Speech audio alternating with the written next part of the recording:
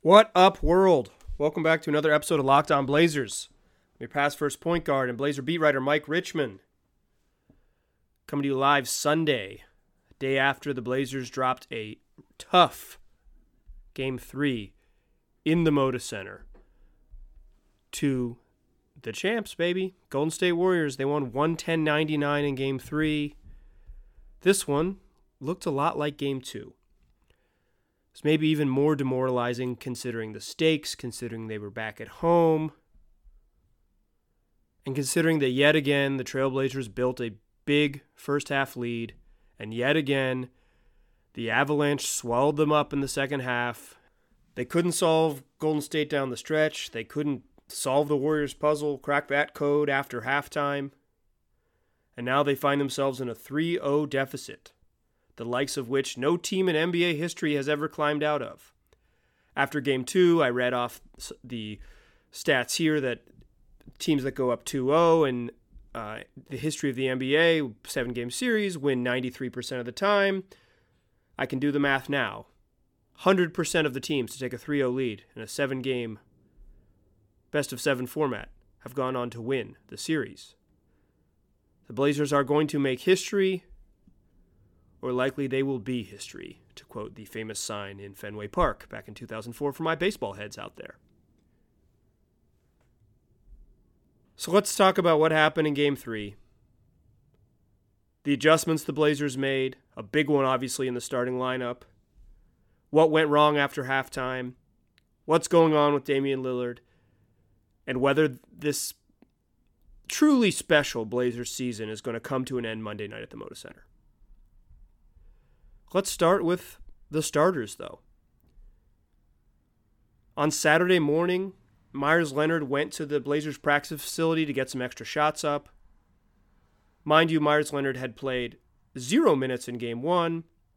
He made a cameo in the first half of Game 2 and then got yanked very, very quickly, only to get yelled at by Terry Stotts. Terry basically took a timeout to yell at Meyers. But then Meyers came in down the stretch and played the entire fourth quarter in Game 2 and looked like a valuable chess piece for Terry Stotts. And so Stotts, when Meyers came in to get those shots at the practice facility, he sent him a text message, and then later invited him into his office and said, hey, listen, you're going to start Game 3. Quite a surprise. Terry Stotts has been slow to change his starting lineups just in sort of his history of coaching. And certainly I think if most people had guessed what was going to change in the starting lineups, it would have been power forward Al-Farouq Aminu, who got his name called. Not Enes Kanter, who'd struggled in his own right, but maybe not as spectacularly as Chief has. But it was Meyers. And frankly, it worked. The Meyers-Leonard trick worked. I think trick is a little disparaging. I apologize for that. The move worked. The Blazers scored 66 points in the first half. Meyers had 13. He was 5 of 7 from the floor in that first half. He hit 2 of his 4 threes. When they trapped Damian Lillard, he was pretty good making decisions as in that short roll. He didn't get a ton of rebounds, but he's not a great defensive rebounder, and that just wasn't what he needed to do necessarily. Those were gobbled up by other people. The Meyers thing worked. He was good.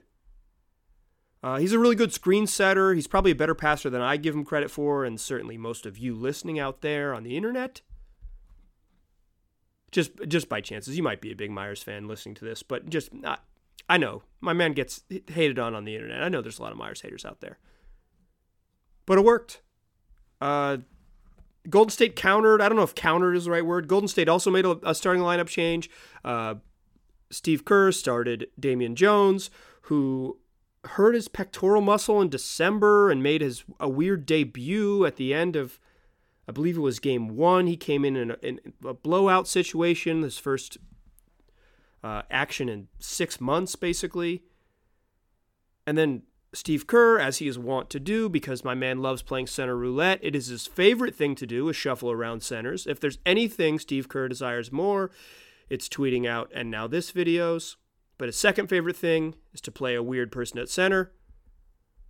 His weird choice tonight on Saturday night was Damian Jones, who played 3 minutes and committed 3 fouls and did not get back in the game. Jordan Bell ended up starting the second half. He was pretty good. Andrew Bogut barely played. And Kevon Looney, who is, as I'll say it again, the Warriors' best center, played the most minutes of any Warriors center. Steve, maybe just go with what works.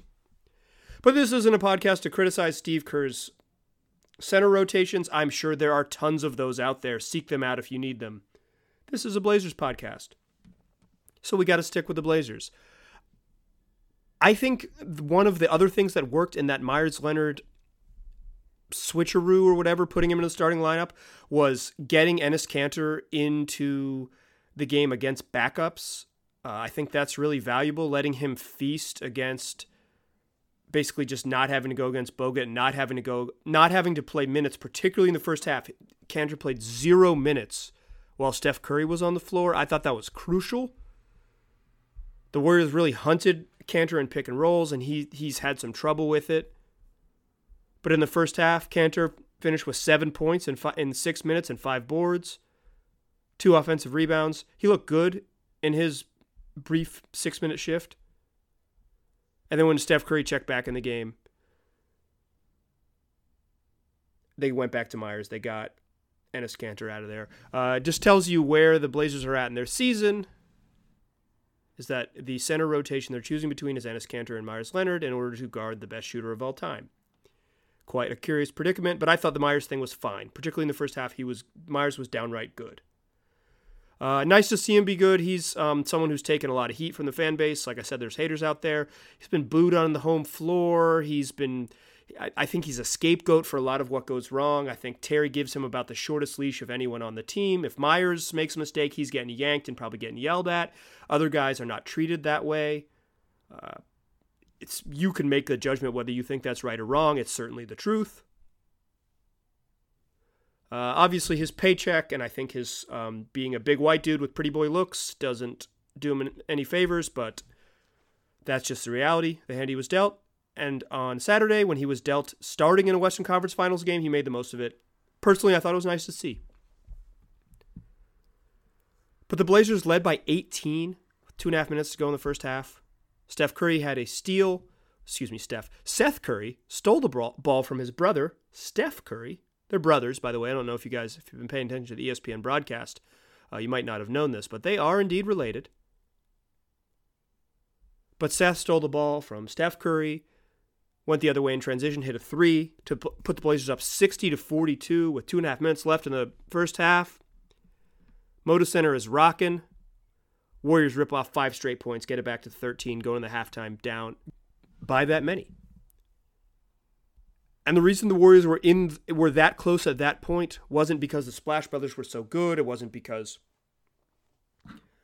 they were fine in the first half, but the reason that the Warriors were still in that game is because Draymond Green was absolutely relentless. He was getting every either defensive rebound or particularly when the Blazers scored, he was getting the ball out of the net and just pushing it the other way, just pushing it down the Blazers' throats in transition, forcing them to make some decisions. You got to cut him off when he's going full speed to the rim, but you also have to recover to shooters, and they certainly have a bunch of those. Or at least 2 really good ones.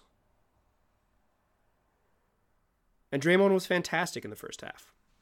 And then he put together one of the great performances that I've probably ever seen him have during this Warriors 5-year run in the third quarter. So that's what I want to talk about in the second segment. Draymond Green leading a hell of a charge, and whether the Blazers have an answer for that. As teased earlier, I'll also touch a little bit on Damian Lillard, his injury situation, and all that. But before I do that, I want to tell you guys all about Yamble. Take your game day experience to the next level with Yamble. Yamble is the brand new sports predictions app that lets you predict what will happen the next play or the next few minutes of the game. Place your takes on the game and rack up points as the game plays out. Highest scores get paid out real cash every game. You heard me. Real cash every game. Yamble's like HQ Trivia. It's 100% free to download and play, and there's payouts each game. Just search Yamble on the Apple App Store or Google Play. That's YAMBLE. They're running games every night during the NBA playoffs, so download now and start yambling. That's Yamble like gamble with a Y. Check it out. All right, so y'all saw this movie before. The Blazers in Game 2 up 17. What do the Warriors do in the second half? They destroy the lead in a quick burst and take control of the game. Believe it or not, a 13-point lead was not safe against the champs. The Warriors went from down 13 heading into halftime to up 3 heading into the fourth with just a really dominant third quarter. And it was all sparked by Draymond Green. Draymond only took 1 field goal attempt in the books. He actually took 2 shots, got fouled on the other one. But he was the best player on the court, and he shot 2 times in his... He basically played the whole quarter. He got subbed out during a free throw with like 25 seconds left in the quarter. But yeah, dude had 4 points and was absolutely everywhere. He had 6 boards, 5 of them on the defensive glass, just grab and go every time he got it off the glass, just like he'd been doing in the first half, but even with more force, it felt like in the third quarter he was everywhere. Defensively, he wasn't even in pick and rolls. I felt like the Blazers intentionally tried to not use his man, go away from Draymond to not bring him in pick and rolls because he's such a nuisance. So instead, he was just lurking on the back line. And even if he wasn't the immediate help defender, he was that second weak side guy coming to just blow up plays. On Sunday at media availability, Damian Lillard talked a little bit about when he's coming off screens, he's peeking to see what's next. You know, he's half a step ahead, and what he's seeing half a step ahead is Draymond Green lurking, and that's causing him to not go to the rim. Draymond was fantastic. 6 assists in that quarter to set up 13 Warriors points. He's basically just giving guys dunks. 4 of his 6 assists went for dunks or layups. Another one went to a Steph Curry 3. And his other one, the 6th one, Klay Thompson hit a mid-range shot. But he was just setting up easy buckets. His assists alone accounted for 13 points. Blazers scored 13 in the whole period. They were 5 of 18 in the third, 1 of 8 from 3. Draymond Green was the MVP of this game. Multiple people said it. Steve Kerr said it was one of the best performances he's ever seen Draymond had. He compared him to a wrecking ball. I wrote a bunch about this at NBCSports.com/Northwest. Check it out. I just kind of wax poetic for 900-ish words about the Blazers not having an answer for Draymond Green. I think they've made some scheme adjustments to be better against Steph Curry. I think they've made some scheme adjustments to not give Klay as many as open looks. You know, Steph still finished with 36, but, you know, he missed 10 threes. Klay only got 5 threes off. I think that's a win. But I don't know if there's a scheme adjustment for slow down Draymond Green's force. He just plays with such incredible force. And that's really what changed the game. I mentioned that third quarter because it's the second straight third quarter where the Blazers have just wilted in kind of predictable fashion against this Warriors team that tries to win games in these little 10-minute bursts sometimes. It's a bad habit of the Warriors, but they're really good at it. Blazers only scored 33 points in the second half. They had 37 in the second quarter. They had 66 in the first half, 33 after halftime. Blazers shot just shy of 31% from the field, 5 of 20 from deep. They missed 7 free throws after halftime. CJ McCollum, who 2 years ago was the best free throw shooter in the NBA, missed 5 free throws after halftime. So let's talk a little bit about that. Let's stick right there. Dame and CJ were not good in this game. I've said it a cajillion times. If you've listened to this podcast, I'm going to say it one more time for y'all. Stars need to be stars. That's the Blazers' formula for winning. In the first quarter, Damian Lillard got to the free throw line. It's a good anecdote for a guy whose shot isn't falling. In the second half, CJ McCollum actually got to the free throw line okay. Just missed him. But Dame went 5 for 18. CJ 7 for 20. They combined to go 5 of 19 from 3. Blazers were outscored by 23 points. with Dame on the court. Basically, the Blazers did a ton of their damage when Steph Curry rested at the beginning of the second quarter. With both him and Dame off the court, they outscored the Warriors by 11. That was a big shift in the game. But the Warriors just punked the Blazers after halftime. Absolutely. And those dudes, I mean, the simple explanation for me is that the Blazers look tired. They've never played this late into the season.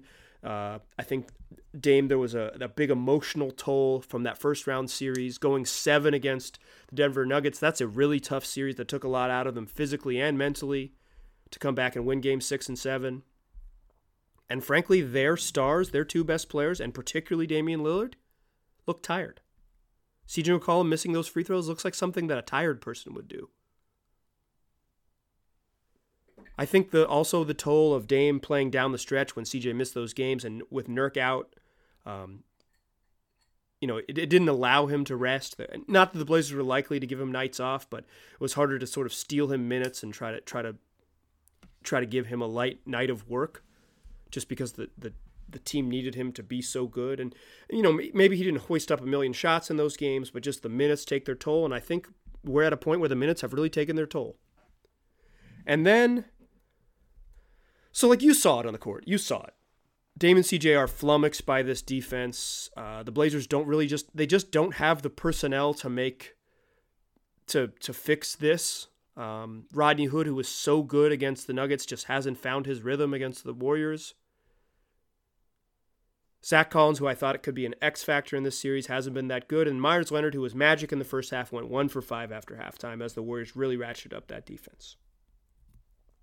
But this is about stars. This is about stars gotta be stars. Draymond Green played like a star. Steph Curry played like a star. The Blazers those are the Warriors' two best healthy players. The Blazers need their two best healthy players to play like stars if they're going to compete in this series. They haven't really done it yet. In 3 games against the Warriors this series, Damian Lillard is averaging 20 points, shooting 32.6% from the floor, averaging nearly 5 turnovers a game to go with his 7 assists. CJ McCollum, the Blazers' leading scorer in this series, is averaging 20.7 points per game, shooting 37% from the floor and just 27.3% from 3. The Blazers haven't got a lot of help from the other guys.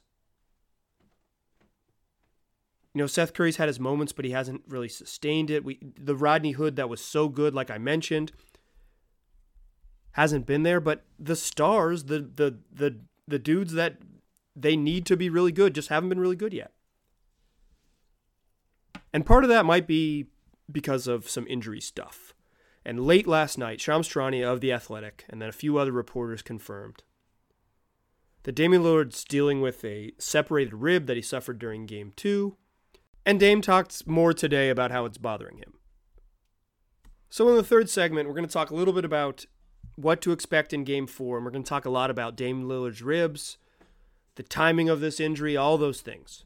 So stick with me. But before we get to that segment number 3, I want to remind you guys one more time to check out Yamble. Take your game day experience to the next level with Yamble. Yamble is a brand new sports predictions app that lets you predict what will happen the next play or the next few minutes of the game. Place your takes on the game and rack up points as the game plays out. Highest score gets paid out. Real cash every game. Y'all heard me? Real cash every game. Yamble's like HQ Trivia. 100% free to play, 100% free to download, and there's payouts every night. Just search Yamble on the Apple App Store on Google Play. That's YAMBLE. They're running games every night during the NBA playoffs. So download now and start yambling. That's Yamble, like gamble with a Y. All right, welcome back. Still Locked On Blazers, still Mike Richmond. So Shams Charania broke the news. A couple other reporters confirmed it.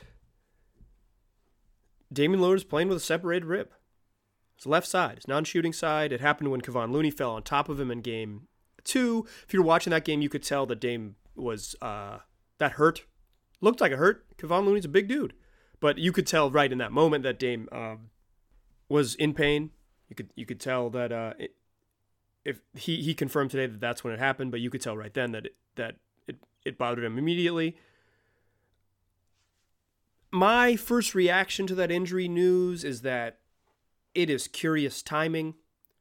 A guy really struggling with his shot in this series against the best team of the last 20 years, maybe longer. It happened right after Dame was up at the podium. I don't think Shams was in the building last night. I certainly didn't see him. So, he's talking to someone on the phone to get this information. Dame said he was fine during his post-game interview. When people asked him about whether he was tired, he said no. He had plenty of opportunities to put out there that he's been dealing with a little bit of pain. It's not really his MO to do something like that, but certainly someone in his camp is the most likely person to have leaked this information. Usually thing gets out for a reason. My first reaction was that it was strange timing. Draw your own conclusions about what the timing means or why someone would do it. But to me, my first reaction was that it was curious. And for a guy who's so no excuses, it's kind of a built-in excuse without him having to say it. And then at media availability today, he came out and said, it's not affecting my game. Reporters tried to press him multiple times. He said, it's not affecting my shot. It's not affecting my aggressiveness. It's not affecting my game, period. So if it wasn't someone in his camp and it's someone else trying to do him a solid, I'm not sure it does him any favors. It has a little bit of the LeBron James coming out after the Warriors sweep in the finals, wearing that brace on his hand and say, oh, by the way, I've been playing 3 games with a broken hand. There's a little bit of that vibe to it. And heading into Game 4, Damian Lillard is not listed on the injury report. Blazers aren't treating this like an injury. So yeah, I think the reporting is, I'm not questioning the reporting by any means, the veracity of it. Obviously, he confirmed it, blah, blah, blah. I'm just saying the timing of it late at night, after a rough performance, was curious to me. But it doesn't matter. The Blazers need him to play well. A lot of dudes playing through injuries. Significantly, Andre Iguodala left midway through the third quarter with a calf issue, did not return. Alfonso McKinney played a ton of minutes and was pretty good for the Warriors. Andre Iguodala listed as questionable for Game 4. Kevin Durant still out. DeMarcus Cousins, in case you guys are waiting for the other All-Stars to come back, also out for the Warriors. But the only name on the Blazers injury report is Jusuf Nurkic. Damian Lillard certainly, confirmed that he's dealing with this issue, but in the same way that Enes Kanter and his separated shoulder are no longer on the injury report, if you are ready to play and plan to play, you are not on the injury report in Blazerland. So real quick, before we get out of here, what can the Blazers do to win Game 4, extend this series, extend this special season? Well, I would start by not getting up by double digits. I'm kidding, obviously. I think it's too simple to say maintain a lead. I think it's like, yeah, once you get up, don't drop the lead. It's not like in the game plan it says blow 15-point lead. This 6-minute stretch, we're going to blow a 15-point lead. I think they've made the tweaks to make life harder on Curry and Thompson. Steph Curry was great in the final 4 minutes to close out the game offensively, getting to the rack, just working the pick and roll. Instead of sort of leveraging him like they did in Game 2, he just went and attacked in Game 3. But I think they've done a better job of making his life a little bit harder, particularly from three-point range. The Blazers, they in that sentence. I think the Blazers have guarded Klay Thompson fairly well. I think the biggest adjustment you can make in Game 3 is a cognizant attention, the sort of the type of attention you're paying to Steph Curry on the perimeter, you have to pay to Draymond Green in transition. You got to take him out of those straight line drives to the rim. You can't give up layups. You got to make Draymond work in the half court. He's eaten the Blazers up in the half court too with just his force and his pace, but you can't give him easy transition points. That's got to be an adjustment. Mo Harkless mentioned it right immediately after the game, and I'm sure the Blazers talked about it today at practice. Keeping him out of transition, knowing that he's going to push. Easier said than done, but it's an important thing to at least to pay attention to. Even if they can't slow it down completely, pay attention to. I think the Myers thing worked. I guess, Al-Farouq Aminu still hasn't been good, hasn't been very good except for, one quarter of game one, or game two rather. It's not like he's playing a ton of minutes, so, and I don't think Terry's going to make a second tweak to that starting lineup, but he might surprise us. But, less Chief, more Mo at that spot, more Evan at that spot. Roll with Steph Curry a little longer. He's guarded his brother really well. Those are the simple adjustments, and I'll talk about this when the series ends, but the Warriors are really good. And I think there is a sort of a nature of, in the internet age, when a team gets to the end of its season, regardless of where they go or if they outperformed expectations or anything, you just got to call them trash. The Blazers are in the cycle of being called trash. That is the fair world of the internet. It's also the unfair world of the way people think about teams. This is a season the Blazers will be able to enjoy when they look back. They might not enjoy the way they played against this team that's so good, even if they're missing some key parts. But to get where they are with the crew that they have, they'll enjoy this at some point. I'll talk a lot about that when the season ends. I don't know if it's going to end Monday night. I wouldn't be surprised. There is some incentive for the Warriors to go ahead and close this thing out. One, it's always better to play fewer games. Winning is always preferable to losing. But also, if they were to win on Monday night, they would get 9 days off before the NBA Finals start. NBA Finals are a set date for television, so regardless of when the series wrap up, they start when they start, they end when they end. So the Warriors, with their bumps and bruises, could get 9 full days off to prepare for whoever they're going to play in the finals if they win. Steve Kerr said they wouldn't talk about that, but I'm certain they know it. Even if it isn't something they bring up, I'm certain they know it. Blazers season probably ended when they lost Game 2. It certainly ended when they lost Game 3. Terry Stotts hates the word gentleman's sweep because he says that NBA players take a lot of pride in everything they do, and winning every playoff game is hard. I imagine the Blazers come out swinging in Game 3. Should be another entertaining one. It might be a demoralizing end to a special season. It might be an extension and a chance to fly back to Oakland. We'll see. Tell your friends about Locked On Blazers. I appreciate y'all listening. I'll talk to you real soon.